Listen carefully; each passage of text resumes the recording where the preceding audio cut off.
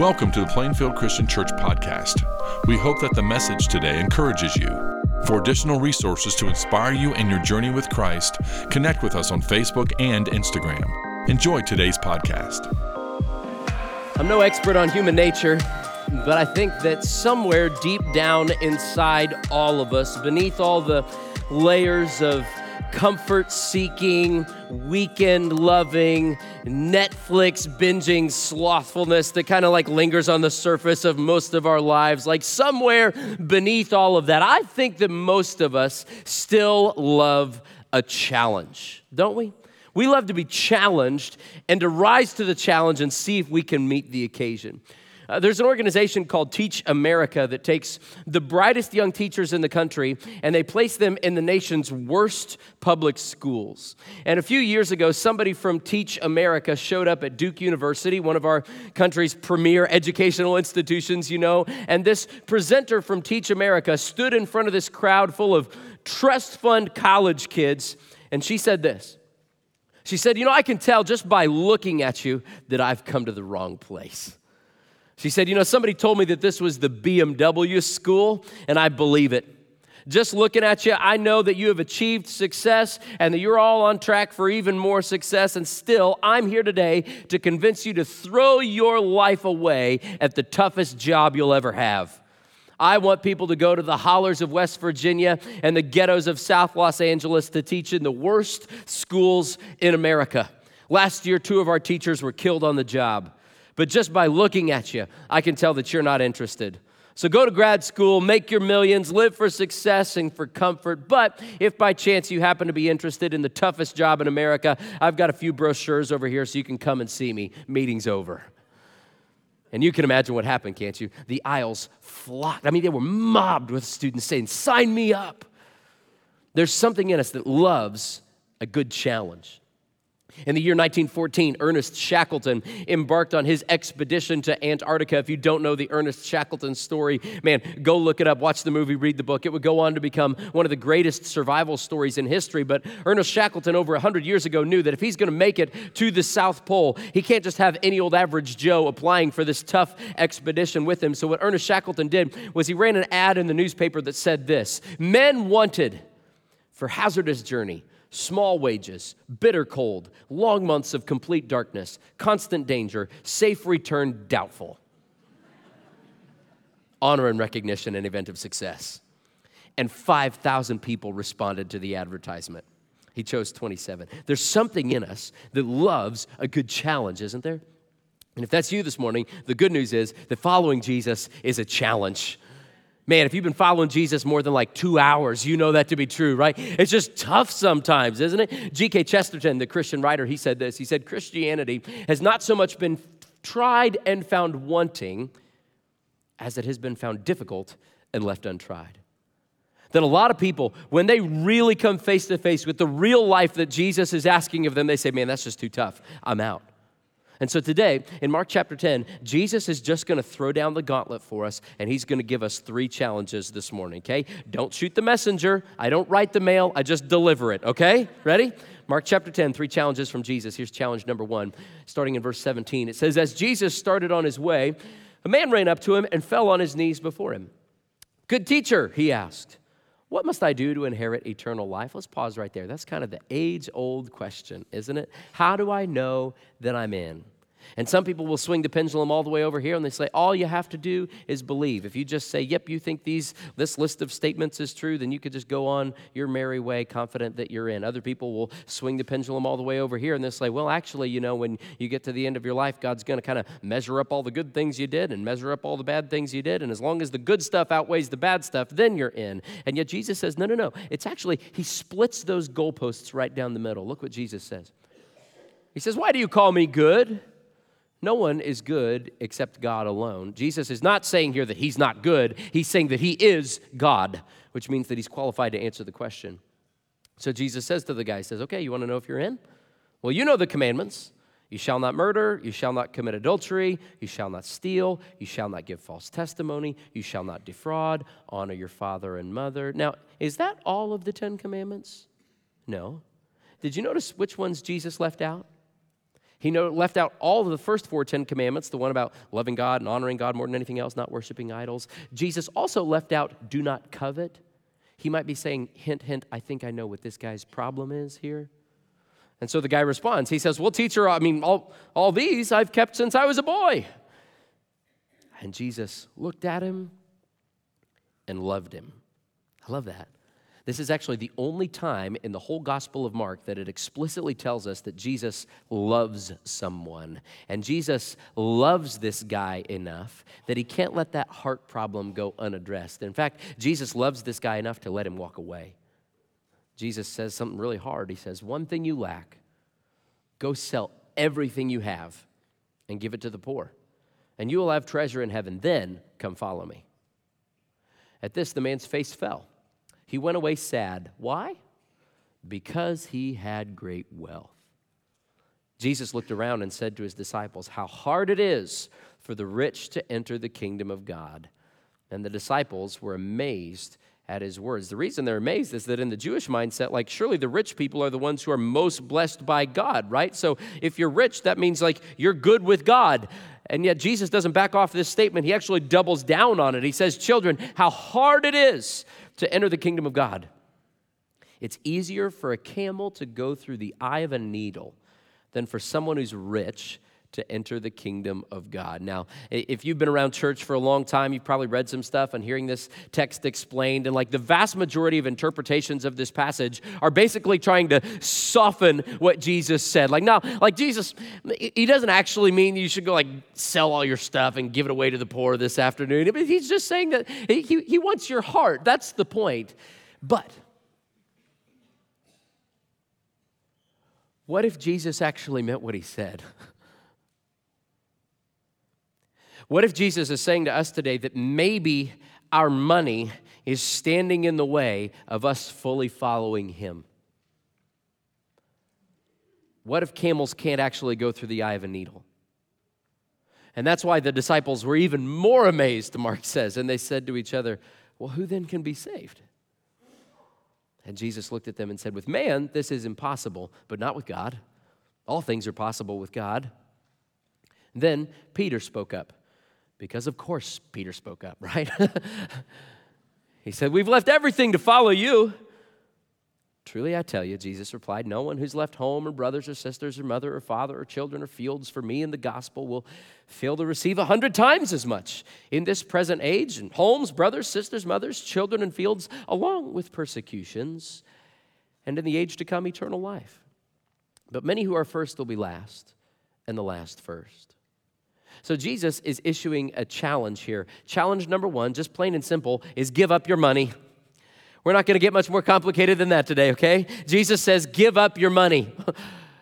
Now, I don't know about you, but when I come to this text, like, kind of grates me a little bit, right? Like, this is not a sermon I woke up particularly pumped to preach this morning. Because the text like this is one that we kind of like to come to with a highlighter in one hand and scissors in the other, if you know what I mean.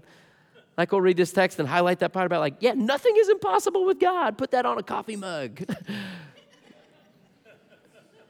But I'll take scissors to that stuff about sell everything you have, give to the poor. It's hard for the rich to enter the kingdom of God. That doesn't look so good on a bumper sticker, you know? This is a hard challenge. But what if Jesus loves you and me like he loves the rich man? What if Jesus loves you and me enough to give us a challenge that'll make us squirm? I read this challenge from a Scottish pastor named Robert Murray M'Cheyne from 200 years ago. He wrote this to his congregation. It knocked me upside the head like a 2x4. I hope it does for you too. He said, I'm concerned for the poor, but more for you. I know not what Christ will say to you in the great day. I fear there are many hearing me who know well that they are not Christians because they do not love to give. Because to love to give largely and liberally, not grudgingly at all, requires a new heart. An old heart would rather part with its lifeblood than its money. Oh, my friends, enjoy your money. Make the most of it. Give none away. Enjoy it quickly, for I can tell you, you will be beggars throughout eternity. This is a hard challenge. And yet, I know this might rub some of you the wrong way. I know you're not probably super pumped to come into church and hear the money sermon, right? But I'm thankful today that we have a Jesus who sometimes asks us to put on our steel-toed boots because he's going to step on our toes. Because the opposite of that is a particular brand of Christianity that is infecting the American church right now, and it's called moralistic therapeutic deism. Some of you just looked at those big words and thought, come on, it's the weekend, I'm not in school, and you just checked out. But here's my challenge for you. If you can learn to order a drink at Starbucks, then you can learn some big words in church, right? Like if you've put in the work to learn coffee language that I feel like a foreigner, then we can learn Bible language, okay? Bear with me for 3 words. Moralistic therapeutic deism. What in the world does that mean? This is a kind of counterfeit Christianity that is pervasive throughout the American church. And once you hear it, I think you'll start to see it. Let's break it apart word by word. Moralistic. You can tell what that means. This means that faith just becomes something that's about helping you have good morals. That the point of your faith is to help you just kind of be a golden rule person, like do unto others as you would have them to you. Just be nice, just be kind, be a good person. Therapeutic. Therapeutic means that the point of your relationship with God is to help you be happy and feel better about yourself and have good self-esteem. That's why God exists. Deism is the belief that, yes, God exists, he is real, but he's not actively involved in your everyday life. He's not really the king of all things. He's more of just a kind of the creator who set everything up, and then he just kind of sent the universe spinning off on its own and said, bye, have a nice life, I'll see you in heaven. And so moralistic therapeutic deism put together just turns God into your heavenly butler. He's just kind of there to do what you want when you want him to do it. He's Tinkerbell.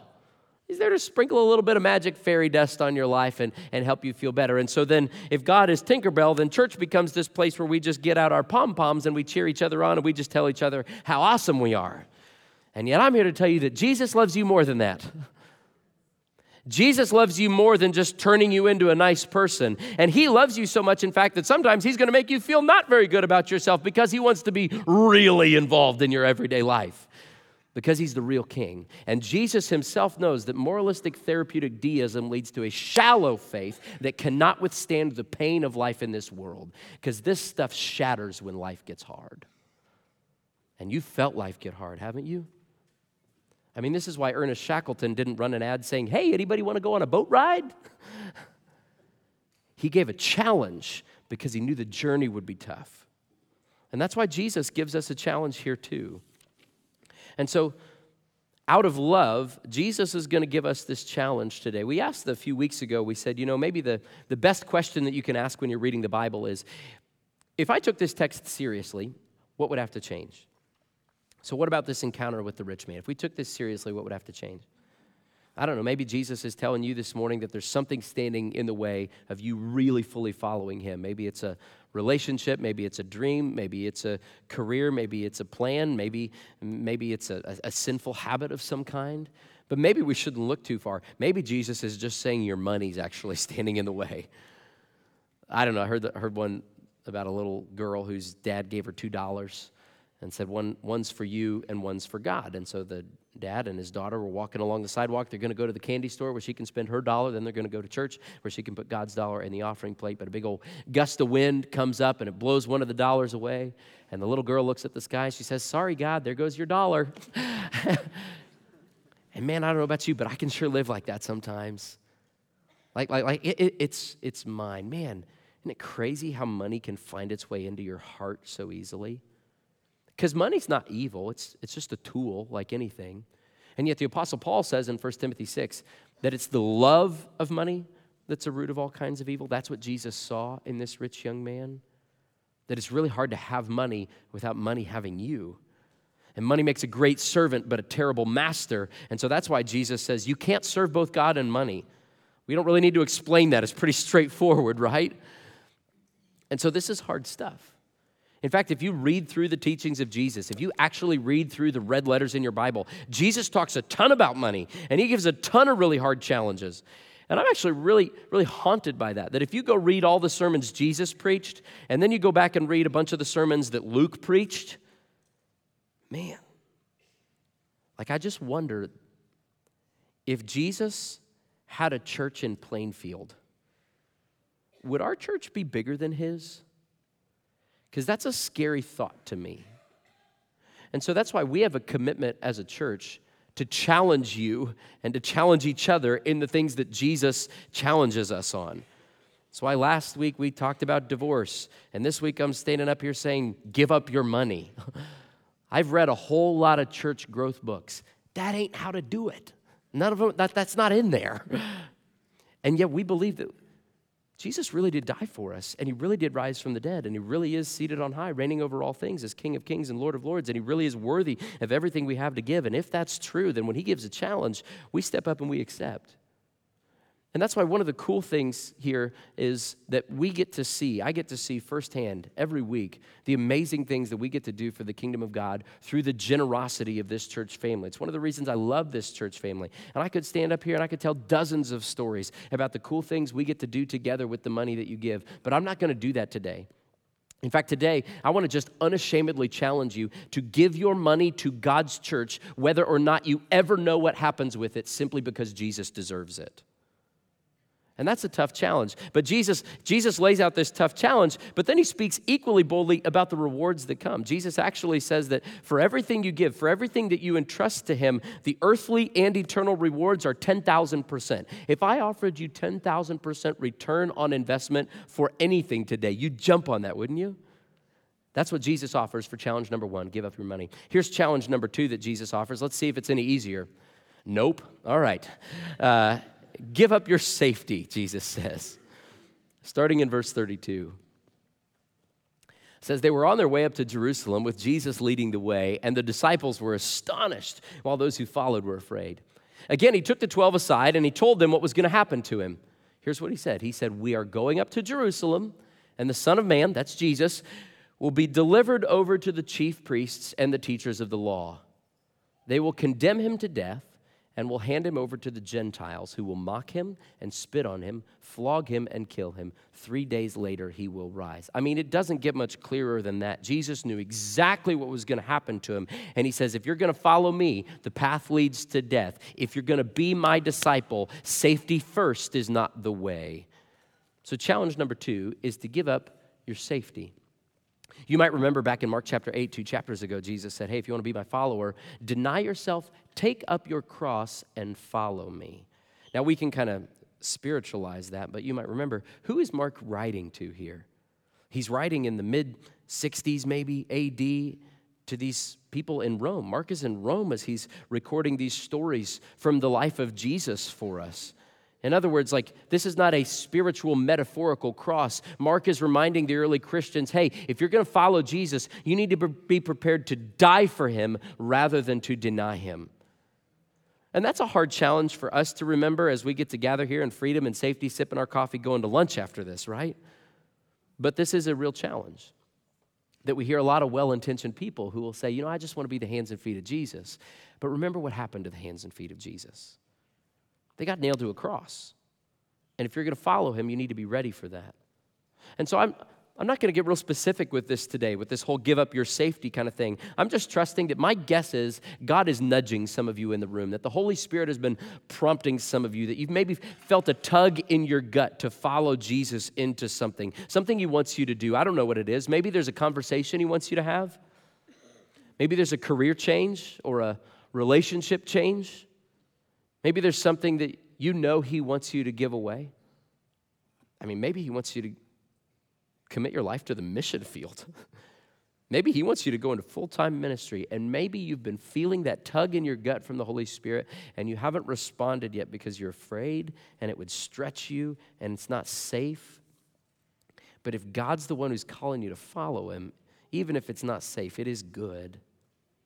We've talked before about John Paton. He's one of my heroes of the faith. He was a successful minister in Scotland a long time ago. Things were going pretty well in the ministry when all of a sudden John Paton felt that nudge from God in his gut. And he felt specifically called to go to the New Hebrides Islands, this small chain of islands in the Pacific where there were all these people who had never heard the gospel. They'd never heard the good news of Jesus. And John Paton felt called to go and to tell these people about Jesus. The catch was that all these people were cannibals. And so as he's sharing this with his wife and he's sharing this with his church, you can imagine how this is going, right? John, that's not a good idea. In fact, there'd been 2 previous missionaries who tried to go to the New Hebrides Islands to tell them about Jesus, and each time they'd been eaten. Which reminds me, what does a cannibal call a phone book? A menu, right? Cue the groans. Good job. What does the cannibal wife give the cannibal husband when she's mad at him? For dinner, she gives him the cold shoulder, right? Okay, groan. You don't have to laugh. I'm just making sure you're still with me. Just checking if you're there, okay? And so John Paton, he feels called to go to these cannibals. And it's like, oh, if I go, am I going to be the one on the menu? And I'm sure he's wrestling with all these things, but he says, no, God's telling me to go. And people are trying to talk him out of it. And the church in Scotland, they offer him more money to stay. And they're saying, John, it's not safe. And finally, one time, this elderly gentleman tries to talk him out of it. And here was John Paton's response to him. Paton said, Mr. Dixon, you are advanced in years now, and your own prospect is soon to be laid in the grave, there to be eaten by worms. He's a real pastoral guy. He's got the gift of compassion. I confess to you that if I can live and die serving and honoring the Lord Jesus, it will make no difference to me whether I'm eaten by cannibals or by worms. And in the great day, my resurrection body will rise as fair as yours in the likeness of our risen Redeemer. Drop the mic. Man. And so he went. And when John Paton got there, he didn't know what to do. There's no book on how to reach cannibals for Jesus for dummies, right? How do you do this? But he remembered that his dad had taught him to pray. That when John Paton was a kid, every day his father, twice a day, would gather all the kids together and they'd just pray together about whatever was going on that day. And Paton didn't know what to do, but he knew his dad taught him to pray. And so he started to pray. And as he prayed, God gave him opportunities. And he learned the local language and he started building orphanages. And when opportunities came, he started sharing about Jesus. And he and his wife had a baby. And then when both his wife and his baby died, he still didn't give up, and he still didn't leave, and he kept praying, and he kept working, and he kept preaching, and time again, when tribesmen came to attack him, John Paton, he just prayed, and you can go read the story. In one encounter after another, he never defended himself. He just prayed, and God spared his life time and time again. Even when he had to spend nights sleeping on the tomb of his wife and child to keep the cannibals away from his corpses, he didn't give up. When John Paton went to the New Hebrides, not a single person had heard the good news of Jesus. And by the time he died, every person in the New Hebrides Islands had heard the good news of Jesus. And to this day, in that string of islands, 85% of the people there self-identify as followers of Christ. It's the testament to a praying life.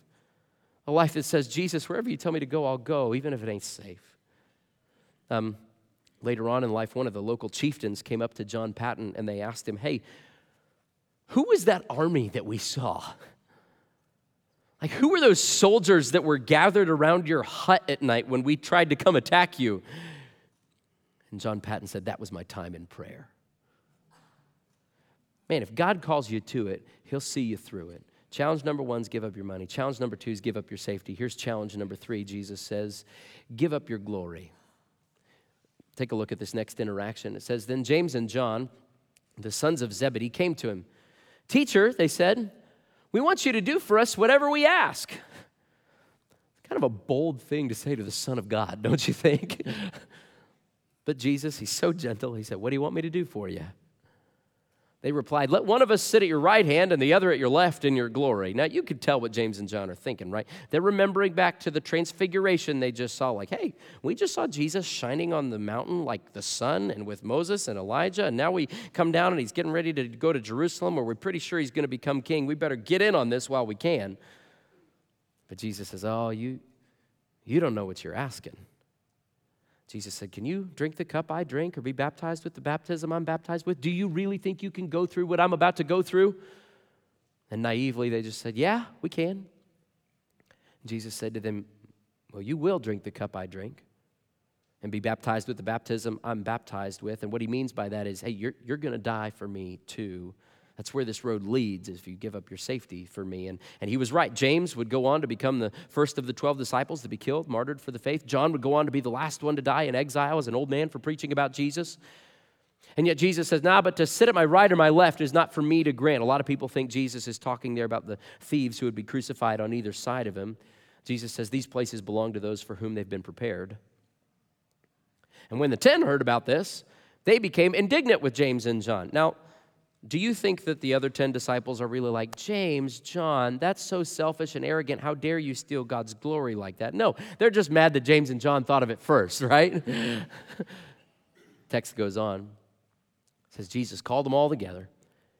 He said, hey, you know that those who are regarded as rulers of the Gentiles lord it over them, and their high officials exercise authority over them.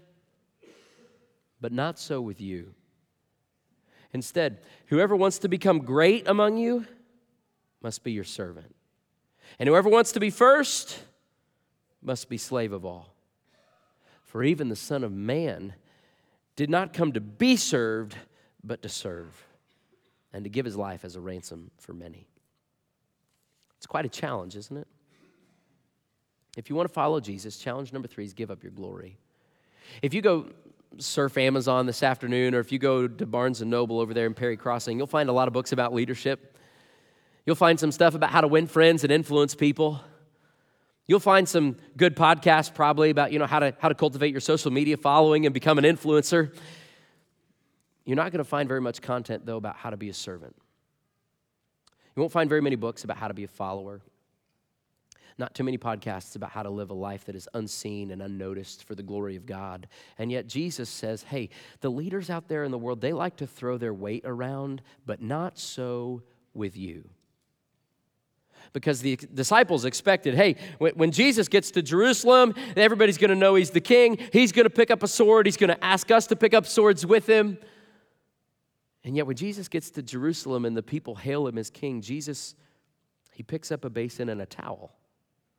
And he asks all of us who follow him to do the same, because we serve a king who washes feet, a humble king. And I want you to know that when anybody joins our staff or our eldership here at the church, the first thing we do is we give them a basin and a towel to remind them that this is how we lead. This is what we do. We serve a king who washes feet. We aren't fame chasers or glory hogs around here. All the glory belongs to Jesus, and as he served us, so we serve others. This is our call. And when I think of giving up the glory, of using authority to serve, the person who first comes to my mind is actually Jimmy Carter. Now, regardless of your particular political persuasion today, most people agree that Jimmy Carter was not the world's greatest president. And yet he was an undeniably good man, and he's a passionate follower of Jesus Christ. And I don't know that I can think of anybody who models how to use authority and how to deflect glory better than Jimmy Carter. Most presidents, when they come out of office, they spend that next chapter of their lives kind of traveling around stumping for their favorite causes and making millions and millions of dollars on the speaking circuit and writing books. But Jimmy Carter was different. Jimmy Carter, after he got out of office, spent the next 35 years volunteering for Habitat for Humanity with his own 2 hands, helping build thousands of homes for needy people. And he didn't move to some wealthy neighborhood with all of his rich political friends. Jimmy Carter moved back to his little tiny hometown of Plains, Georgia. He went from 1600 Pennsylvania Avenue, living in the White House, back to living in a little 2-bedroom ranch home that he built himself in 1961. Zillow values Jimmy Carter's home at $167,000. Humble man. And Jimmy Carter, he shops at the Dollar General, and he flies commercial airlines when he has to go somewhere, and he attends his hometown Baptist church that he grew up in. Bob Boswell is on our staff here at the church. He's actually gotten to go down to Plains, Georgia, and he attended church there at that little Baptist church. He went to the Sunday school class that Jimmy Carter taught for decades and decades up until just a couple years ago. And at that church, when offering time comes, they pass the wooden offering plates, and those offering plates Jimmy Carter turned at home on his own wood lathe. And he takes his turn mowing the church lawn on the rotation just like everybody else. Jimmy and Rosalind Carter just celebrated their 77th wedding anniversary. I've been deeply moved by this story about how Jimmy Carter, who's now on hospice waiting to go see the Lord, said, you know what? I'm a follower of Jesus, and it's okay to do it differently than everybody else because I follow a king who came not to be served, but to serve. That's how Jesus came, and that's how Jesus now sends us. So as we kind of land the plane here together this morning, what I want to do with you is, would you just join me in reading out loud Philippians chapter 2, verses 1 through 11. This is one of the key texts in the New Testament that describes how Jesus came to serve and how Jesus now sends us to serve, to give up the glory for him. Would you join me in reading this out loud? Paul writes this. Therefore, if you have any encouragement from being united with Christ, if any comfort from his love, if any common sharing in the Spirit, if any tenderness and compassion, then make my joy complete by being like-minded, having the same love, being one in spirit and of one mind. Do nothing out of selfish ambition or vain conceit. Rather, in humility, value others above yourselves, not looking to your own interests, but each of you to the interests of others. In your relationships with one another, have the same mindset as Christ Jesus, who, being in very nature God, did not consider equality with God something to be used to his own advantage. Rather, he made himself nothing by taking the very nature of a servant, being made in human likeness, and being found in appearance as a man, he humbled himself by becoming obedient to death, even death on a cross. Therefore, God exalted him to the highest place and gave him the name that is above every name, that at the name of Jesus every knee should bow in heaven and on earth and under the earth, and every tongue acknowledge that Jesus Christ is Lord, to the glory of God the Father. And all God's people said, amen. Can you imagine if we did this? Like if you were a person that said, yeah, I'll step up to the plate. If we were a church that said, yeah, I'll meet that challenge. We'll give up our money. We'll give up our safety. We'll give up the glory because we think King Jesus is worth it. I mean, if we were people who said, yeah, we'll give up our money. And I think you are those people. I love that about this church. This is such a generous community, and I love getting to be a part of it. But if we took it up a notch, can you imagine the ministries that we could support, what we could do for God's glory in Hendricks County and around the world? Imagine someday that you get to heaven, and a lady comes walking up to you, and you've never met her before, but she says, hey, you don't know me, but you gave some money, and your church planted a church in the Dominican Republic, and that's where I met Jesus, and that's why I'm here. I don't know about you. I want to have that conversation someday. Can you imagine if we were a church that said, yeah, we'll give up our safety? And that might mean big things like God telling you to take a step and go somewhere. But it could also just be taking a small risk for him, like having that conversation that you've been a little nervous to have. Can you imagine the marriages that would get called back from the brink of divorce, the sins that could be confronted? Can you imagine the addictions that would be broken, the children that would be raised up, and the grandchildren that would be raised up in the knowledge of the Lord if we became a place that said, yeah, we'll risk it because we think King Jesus is going to take care of us. Safety ain't first. Can you imagine if we were a community that said, yeah, no, we don't need the glory. We don't really care what other people think. We just care what Jesus thinks because we know that all the glory belongs to him. And so, yeah, wherever Jesus tells us to go, we'll go. And whatever Jesus tells us to do, we'll do. And whatever Jesus tells us to say, we'll say for our joy, for the world's good, and for God's glory. And all God's people said. Because that's what Jesus did for us, right?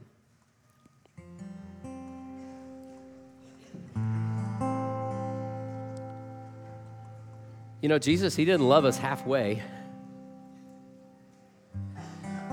He didn't just holler down from heaven and say, hey, you guys really messed that up. Good luck. He didn't come down and just give us a good example saying, guys, don't do it like that. Do it like this. No. Our intent today is not just to beat you over the head with the Bible and tell you to do better. Our intent today is to remind you of how Jesus loved you with everything that he had. He gave it all. He gave his very life so that you could know him, so that he could live in you. He went all the way to the cross. Being found in appearance as a man, he humbled himself by becoming obedient to death. He said, no, I'm a different kind of king. I didn't come to be served. I came to serve and to give my life as a ransom for you. So I don't know what your story is. I don't know where you are today, but Jesus does. And he died for everybody, yeah? But it's not just for everybody else, it's for you. And so I'm going to give you a moment. just to be with you and your King, just to tell him thank you. And man, if you felt this pull, if you felt the nudge, in a moment of insane courage, would you push away the excuses and the fear, and would you follow him? Because he gave it all for you. So I'm going to give you a moment to receive this bread on your own that reminds you of the body of Christ that was nailed to the cross so that you could know him and be a part of his family. And then we'll pray and we'll receive this cup together.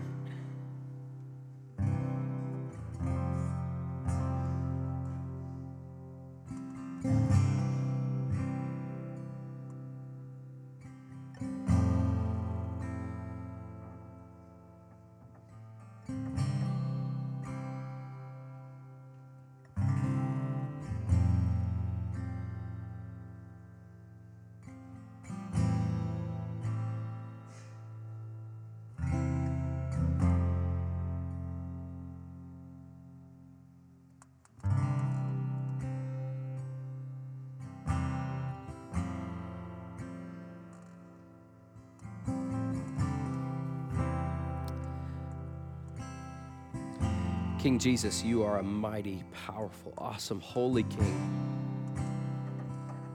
And you're a humble King. Thank you for serving us. And my prayer is that even as we have been here being filled again with your love, that you would send us out to serve and to love as we have been loved. You know what's going on in every heart right now here, Lord. You know the excuses we have. You know the weakness of our faith. You know our fears. You know our regrets from long ago, and you know the dumb stuff we did yesterday. The dumb stuff we probably did this morning. And so we're going to receive again this gift of grace because we need it. And we praise you that we now get to be your children, Father, that we get to be a part of your family, that we get your Holy Spirit living within us, that we get the hope of heaven even as we witness this new life together today. Not because we are good, but because you are good and because the blood of your Son, Jesus Christ, has washed us clean. All the glory belongs to you. And in Jesus' name, all God's people said, amen. This is the blood of Christ. Hey, if you're ready to respond to the challenge and the invitation from King Jesus, or man, if there's just something in your life that you want to talk about and that you want to pray about, we're here for you. Our prayer team is going to be gathered around the edges of the room with their green lanyards on throughout the remainder of the service, and I'd encourage you, take that step. Let's stand and worship our King together, church. Thank you for listening to the podcast today. It's our desire for you to grow in your understanding of Christ's love as you partner with us in our mission to love all people to new life in Christ. If you have any questions about our church or would like to plan a visit with us, go to plainfieldchristian.com. If you would like to receive our podcast every week, we encourage you to subscribe to the Plainfield Christian Church podcast on whatever podcasting platform you prefer. Have a great week.